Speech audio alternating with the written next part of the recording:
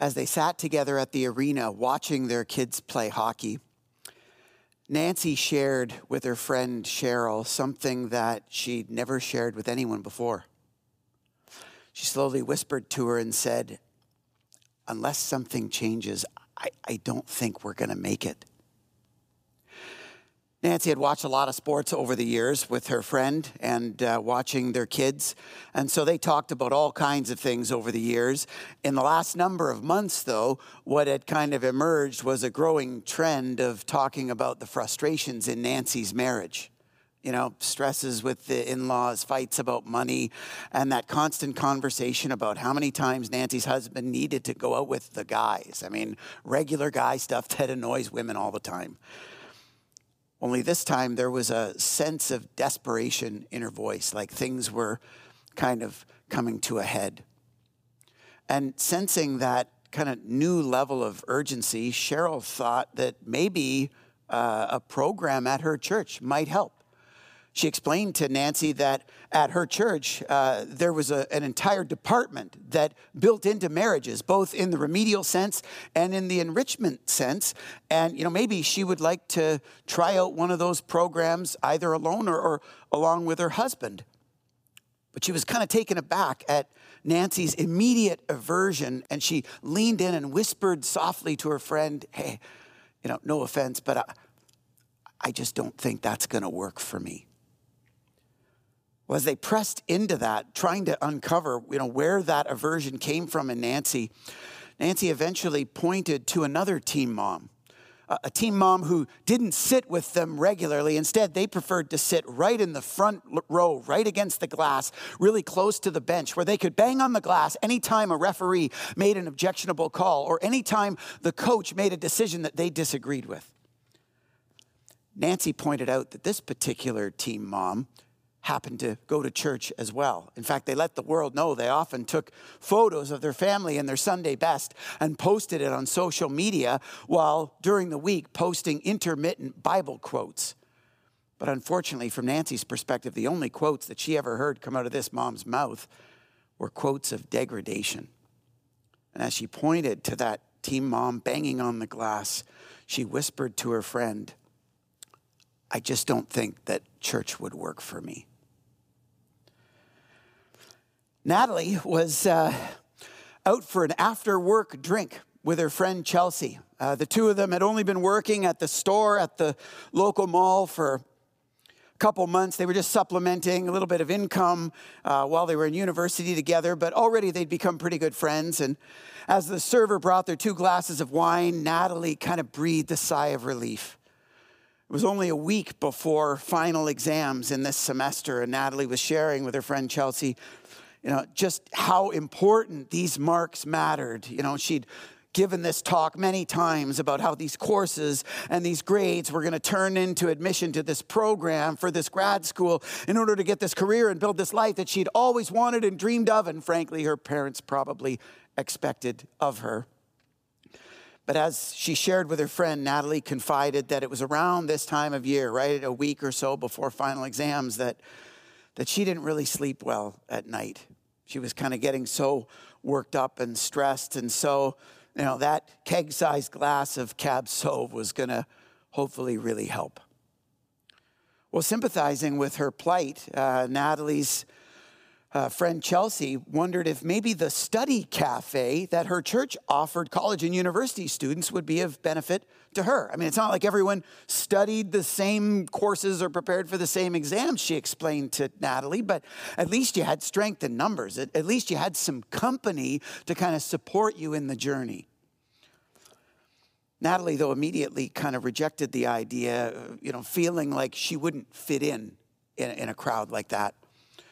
When Chelsea pushed her further, Natalie kind of confided in her that she'd had kind of a bad experience a few years earlier while she was in high school, attending a summer camp where she basically spent the week alone because she didn't go to the Christian high school in town that most of the kids from the summer camp were attending together. And on top of that, she said, besides her political views and her passion for advocacy and social justice probably wouldn't track with a crowd like that. No offense, of course. And then she said, besides, what would I say to Nadine? Nadine was a mutual work colleague of theirs who identified as a lesbian, but whose church parents weren't on speaking terms with her. She said, it just wouldn't feel right to me, even if these people accepted me, if they wouldn't accept my friends.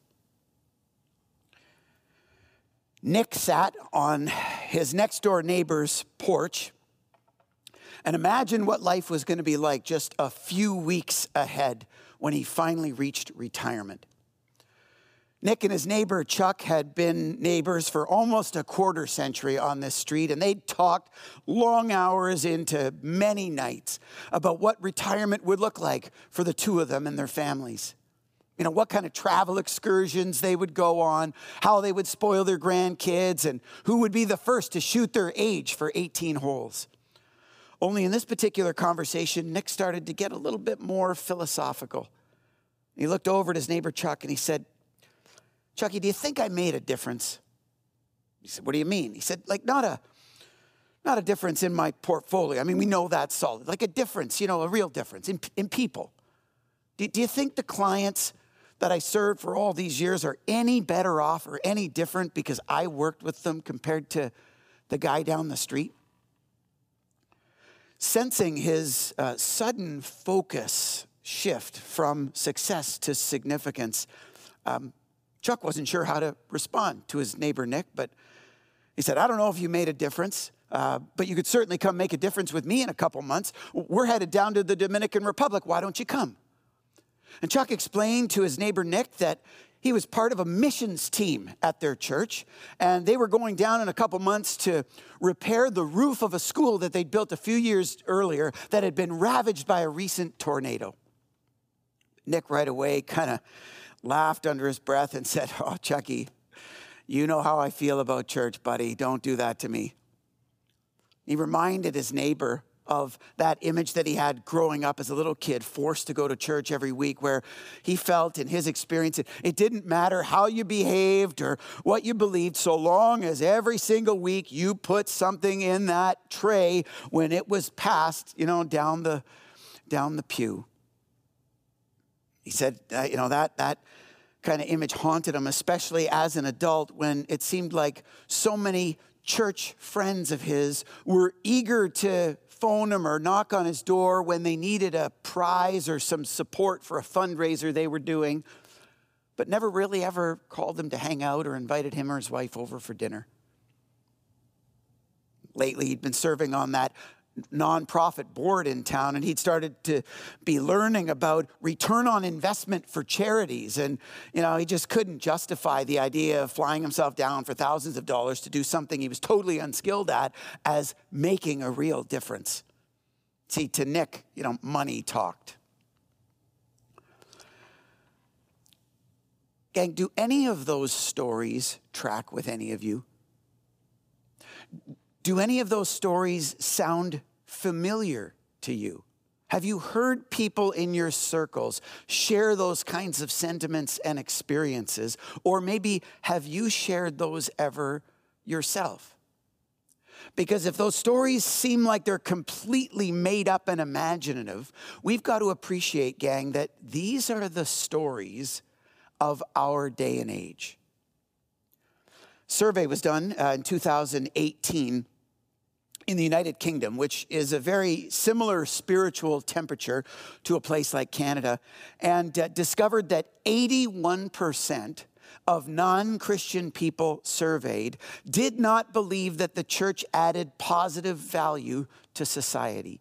81% did not see the church as a positive influence in its world. And asked to cite an adjective that most kind of resonated with their understanding or experience of the church, the number one adjective chosen was the word judgmental.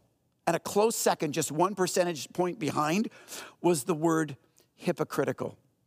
In fact, this survey was so discouraging that it motivated the conveners of the survey to draw this conclusion. It said in this article that church leaders are liable to overestimate the public's goodwill towards the church. Understatement of the year, you've got to think. But that's not all. Pollsters also conducted a survey a couple of years ago in the United States this time, specifically of millennials, and discovered very similar impressions. Over half of the unchurched, non-Christian millennials that were surveyed believed that the Christian church only ever always cared about itself. 85% would have equated the Christian church with hypocritical. 87% would have felt that the Christian church was judgmental, and a whopping 91% of millennials surveyed felt that the Christian church was, more than anything, anti-homosexual. And in this particular survey, instead of describing or choosing those adjectives, they were actually asked to pick an image of a number of images that were offered of something that to them represented or captured the essence of the Christian church these days. And tied for first were these two images, one of a finger-wagging preacher and the other of an angry protester. Can you imagine the likes of people who would think such things? Gang, we've got to awaken to the fact that people in our day and age are not turning to the Christian church for support in their lives. And the stories that I shared, while kind of made up, are kind of not. Because the Nancys and the Natalies and the Nicks of places like the Niagara region are all over the place. These are the stories of our day and age. And unfortunately, in many cases, the Cheryls, the Chelseas, and the church-going Chucks have no idea what to do about them. Question I want to ask today, though, in the dawn of this new ministry season on what we typically refer to around here as Vision Day, is what if there was a different story that could be told? What if there was a different story that people could enter into?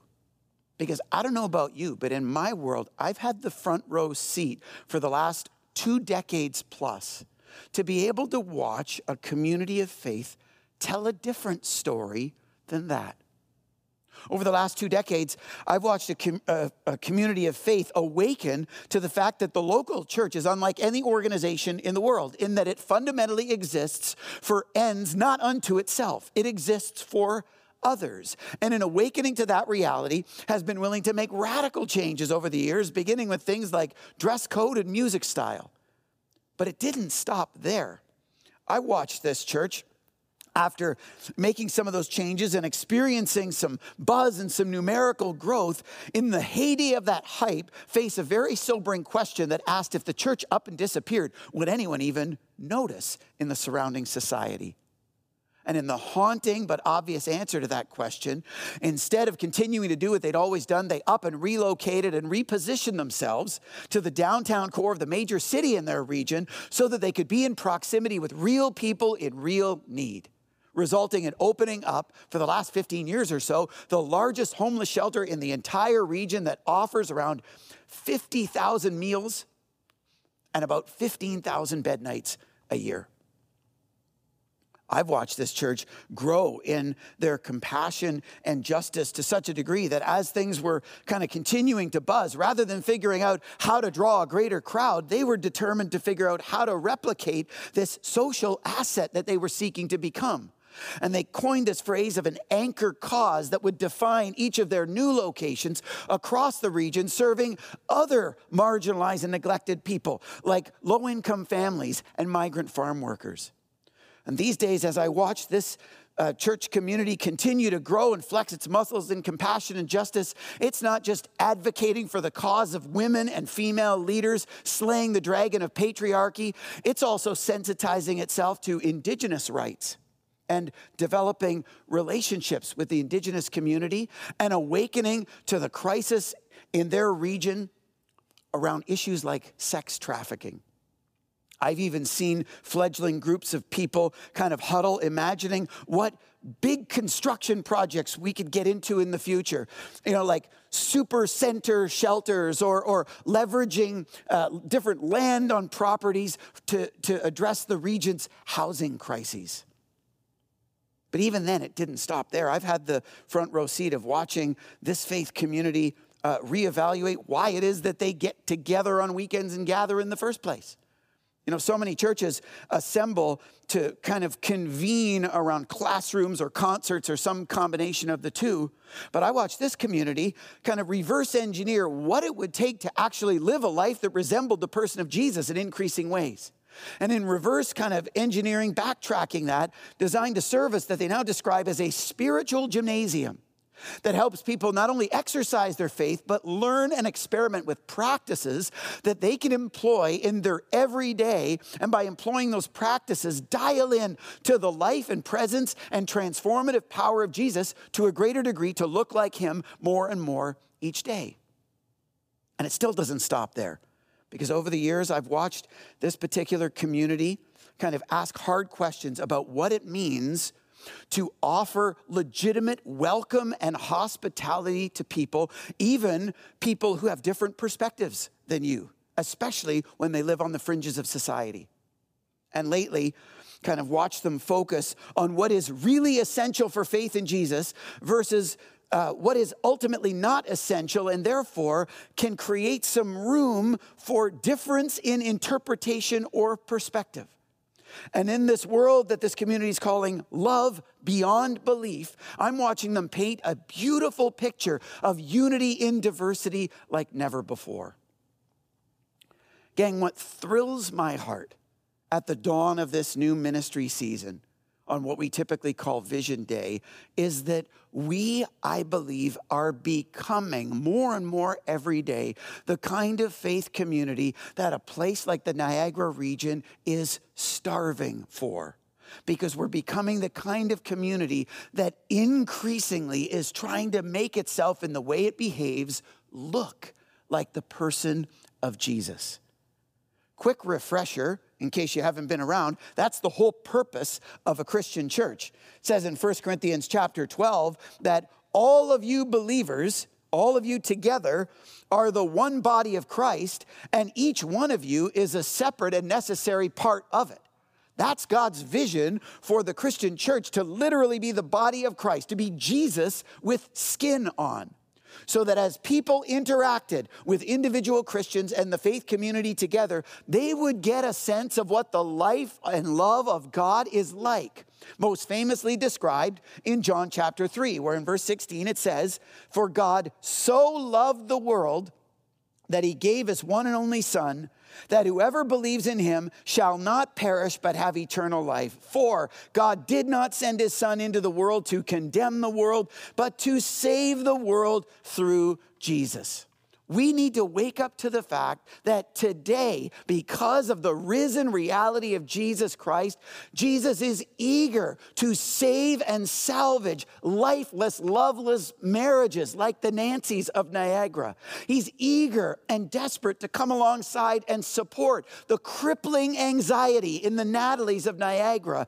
And he's looking to save and rescue the Nicks of Niagara from their middle-class, comfortable lives of inner meaninglessness and give them something really worth giving their lives to.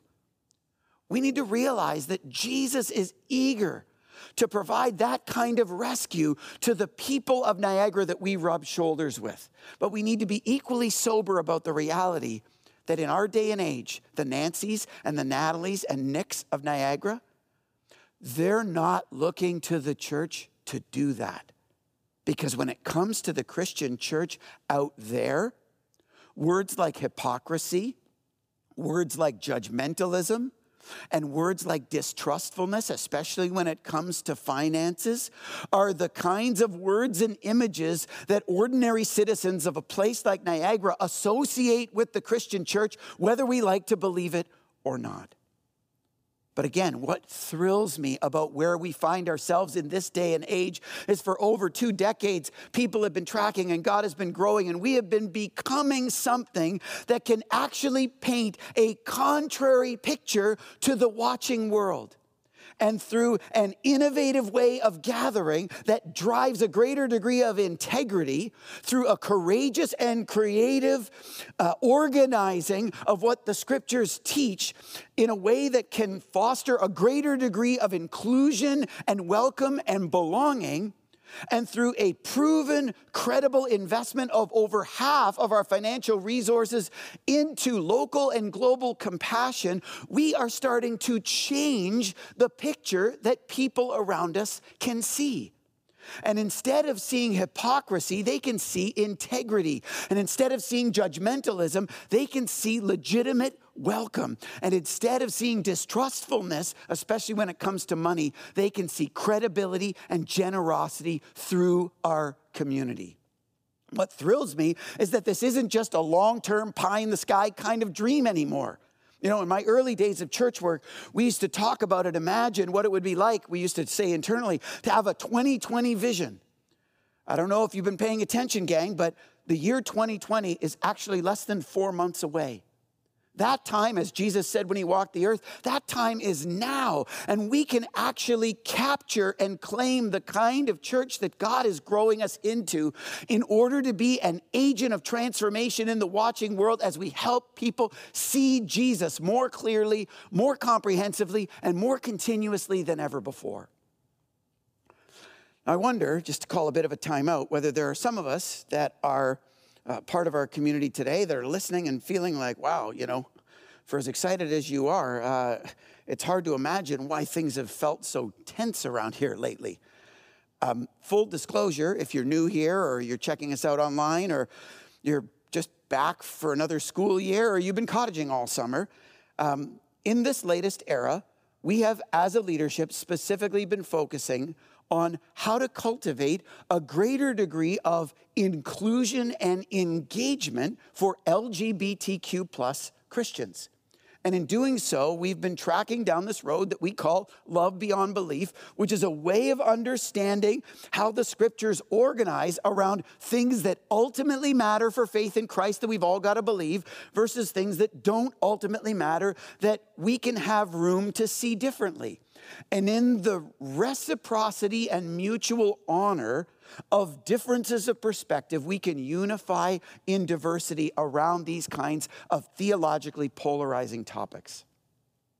Truth be told, though, that some in our community have struggled with this. In fact, some in our community not only have held a conviction, but have held this conviction so strongly that they actually believe it is incompatible with other convictions and can't see a way forward in being part of our community anymore and are having to make the difficult choice to feel like they need to leave. And if that's you today or you're watching online wondering what's going on, let me just call that elephant out in the room and just get a few things on the record. First things first, if you're in that place, you got to know that we deeply, deeply love you. We're not in conflict. We're not mad at you. We just plain love you, want you to know that. Secondly, similarly, we don't want you to leave. The whole vision that we have and the way that we're understanding the scriptures is that this is the kind of thing we can actually not break fellowship over, and that we can experience this beauty of reciprocal honor and unity and diversity where all kinds of different faith interpretations and perspectives can function as one. So we don't want you to feel like you need to leave. Worse off, though, we actually think it's kind of wrong that you do. You know, not only does it violate Jesus' one prayer for unity in John 17, but at a more technical level, it takes theological issues about living the Christian life, what's technically known as sanctification issues, issues of becoming more like Jesus, and it hitches them to the core essence of what faith and life requires. It makes a sanctification issue into a deal-breaking salvation issue. And we're going to talk about this more in the months to come, especially as we launch into our new Bible study this year through the New Testament book of Galatians, which we're really excited about beginning in October. But we're going to learn just in the Coles notes that anytime you hitch or tack on a sanctification issue to the salvation essential of by grace alone, through faith alone, life in Jesus Christ, you are actually polluting the gospel itself. And we don't want you to do that. We don't want to allow that to happen. Probably more than anything, though, if you're in that place, I'd just like you to be able to appreciate, especially in a conversation like today, that this era that we're finding ourselves as a church in today is not some hard right turn deviating from who we've been for years on end. In fact, this is the natural next step in the journey that God has had us on and the sense of calling that we as a leadership have felt for over 2 decades. You guys know me well enough to know that for over 2 decades, I've been quoting Gandhi saying, I like your Christ, I do not like your Christians. Your Christians are so unlike your Christ. For over 2 decades, I've been sharing this story again and again and again of my dad looking at me in the eyes after his day at work when he got tomatoes thrown at him by Christian parents at the school that he was teaching at. And he looks me in the face and says, what would I want anything to do with that? I've been sharing the vision for over 2 decades of a faith community, not out there, not judging other churches, but simply looking at ourselves to ask what a faith community that can more clearly, more continuously, more completely paint a picture of Jesus could look like to the watching world. And that's the vision that we've been consistent on and the vision that we're going to continue to pursue into the future. So, for those of you who are still here today, give yourselves a round of applause. Congratulations for being here. But if you're tracking with that vision and you believe that more than anything, that's what a Christian church is intended by God to do, then I want to give you some takeaways today so that you can track with us as a community to a greater degree this year. For starters, I want you to think about the people in your life that you would most love to see the life and love of Jesus affect. You know, coworkers, classmates, friends, family members, teammates, neighbors, whatever. People in your life that you rub shoulders with that you would love to see Jesus affect. And try to narrow down some people that you could have on your radar to a greater degree this year. The language that we're using is, do you have 4 people that you could be for this year? 4 people, not 4 projects, just 4 people that you rub shoulders with that you could simply have on your radar and be more intentional to be for this year. That's a takeaway for today. Another one would be to make sure that you, first of all, are fully engaging in this life of devotion to Christ that we're inviting people into, that we facilitate through our 3 primary programs of our weekend services, our life groups, and our location-specific anchor causes. Join us regularly on Sundays as we learn the spiritual practices that we can employ in our lives to live like Jesus to a greater degree. Join a life group and experience the crucible of unity in diversity church family that we're seeking to become. And plug in to the anchor cause at your location in order to experience the friendship that makes a difference for everyone. So that, number 3, as you're in conversation with those Nancys, with those Natalies, and with those Nicks of the Niagara region that you are for, you can invite them to join you and experience this life of adventure in community together with you from a place that is credible and visible, so that it's something that they can see in you. Now, if you're here today and you happen to be one of those people, you're just checking us out online, or it's your first time at one of our Southridge locations, a special welcome to you. Let me address you just for a moment in a specific way. If you're new to Southridge, I want you to know that we know that you want to live a vibrant life that makes a difference. We all do. And we know that you need people around you to support you to that end. We know that because we all do. But we also know that you've been averse to look to a church to be those people to bring out your best self because of poor reputation and lack of trust. We also know that we know that we're devastated by that, and know that we believe that it shouldn't be that way. We believe that churches should help people instead of hurt them, that churches should help solve people's problems instead of making them worse. Especially when people are searching for God and spirituality. That can be so elusive, never mind the difficulty in trusting a church.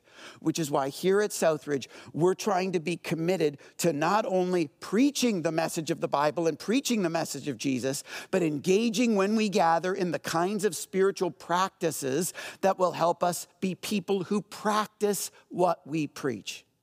in a way that we can live out locally and globally with over half of the financial resources that we collect invested into compassion and justice to make a difference in other people, so that we're not just trying to practice what we preach, but we're also putting our money where our mouth is. We invite you to come check us out and to see if we're actually as legitimate as we're aspiring to be. Specifically, if that's you, I'd invite you to come for the next 3 Sundays as we continue to experience and discover what it would mean for a community like ours to be for Niagara. The following Sunday, on October the 6th, we'd invite you to the after-service event that's going to be brand new called Next Steps, where leaders from each location are going to gather and help new people navigate their way around our community so they can plug in to a greater degree. And we hope that in the course of the next month, you'll not only journey with us, but you'll connect with someone directly in whatever way that's convenient and comfortable for you, so that in this season of your life, people can come alongside and help you get out of that funk of the status quo life we find ourselves in so often, where we're longing for more but don't know where to turn. And instead, let us help guide you into this vibrant spirituality where you can make a difference together in community.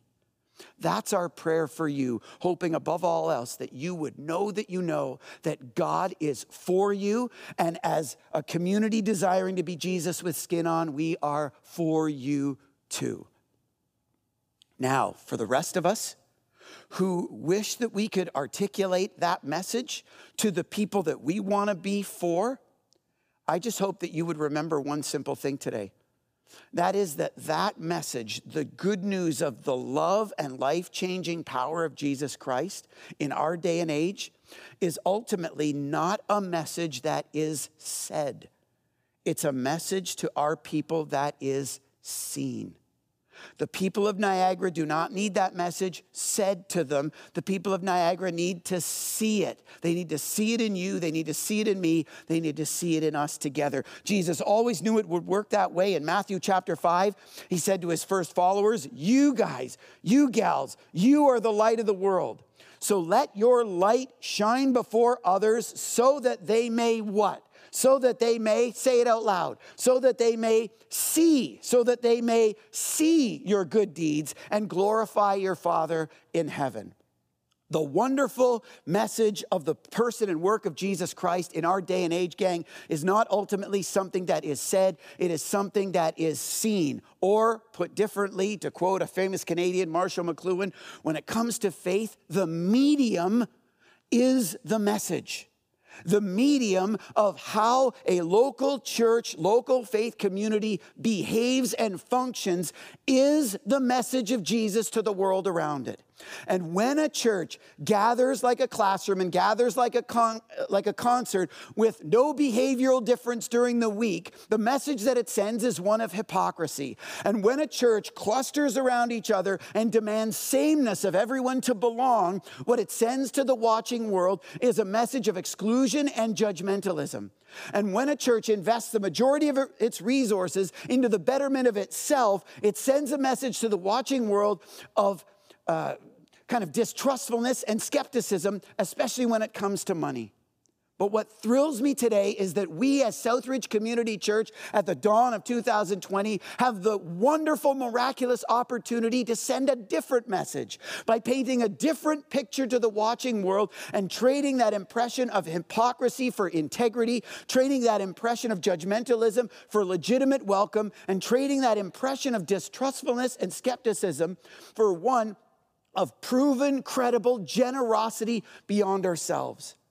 If you want to paint that picture as badly as I do, then join in with us this year, because as a leadership like never before, we believe that Jesus is real today. We believe that his love is available for everyone, literally everyone. And we believe that he came and died and rose again so that he could be love incarnate on earth and entrust that legacy to people like you and me, as imperfect as we are, to affect people around us in a way that most defines us as love incarnate as well. If you want to be those people, if you want to let the people that you love most know that God is for them, then join us this year as we seek to be for Niagara like never before. Let's pray together.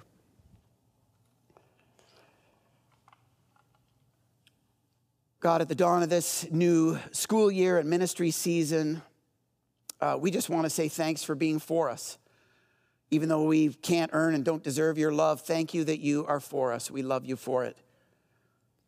God, help us as a church community to not just awaken to that, but to awaken to the sobriety of how people outside of a life with you actually view us. And help us to do what it takes to change that impression, not just as a PR campaign, but as a fundamentally different way of life. God, even right now, impress on our minds and hearts the people that you've put in our circles that we could be for this year. And help us as a church family across our locations to legitimately be for the people of the Niagara region like never before. We pray for all of the Nancys, all the Natalies, and all of the Nicks across Niagara that are desperate to see you make a difference in their lives, to realize that there could be hope if they turned to a Christian church as we paint the picture of who Jesus is, functioning to a greater degree as Jesus with skin on. God, make us those people, make us that church community, make us that picture of the person of Jesus Christ. We know that that's your plan for us. We thank you for your faithfulness to do that so faithfully for so long. We look forward to watching you work this year. Everyone who's together and agreed with me said, in Jesus' name, amen.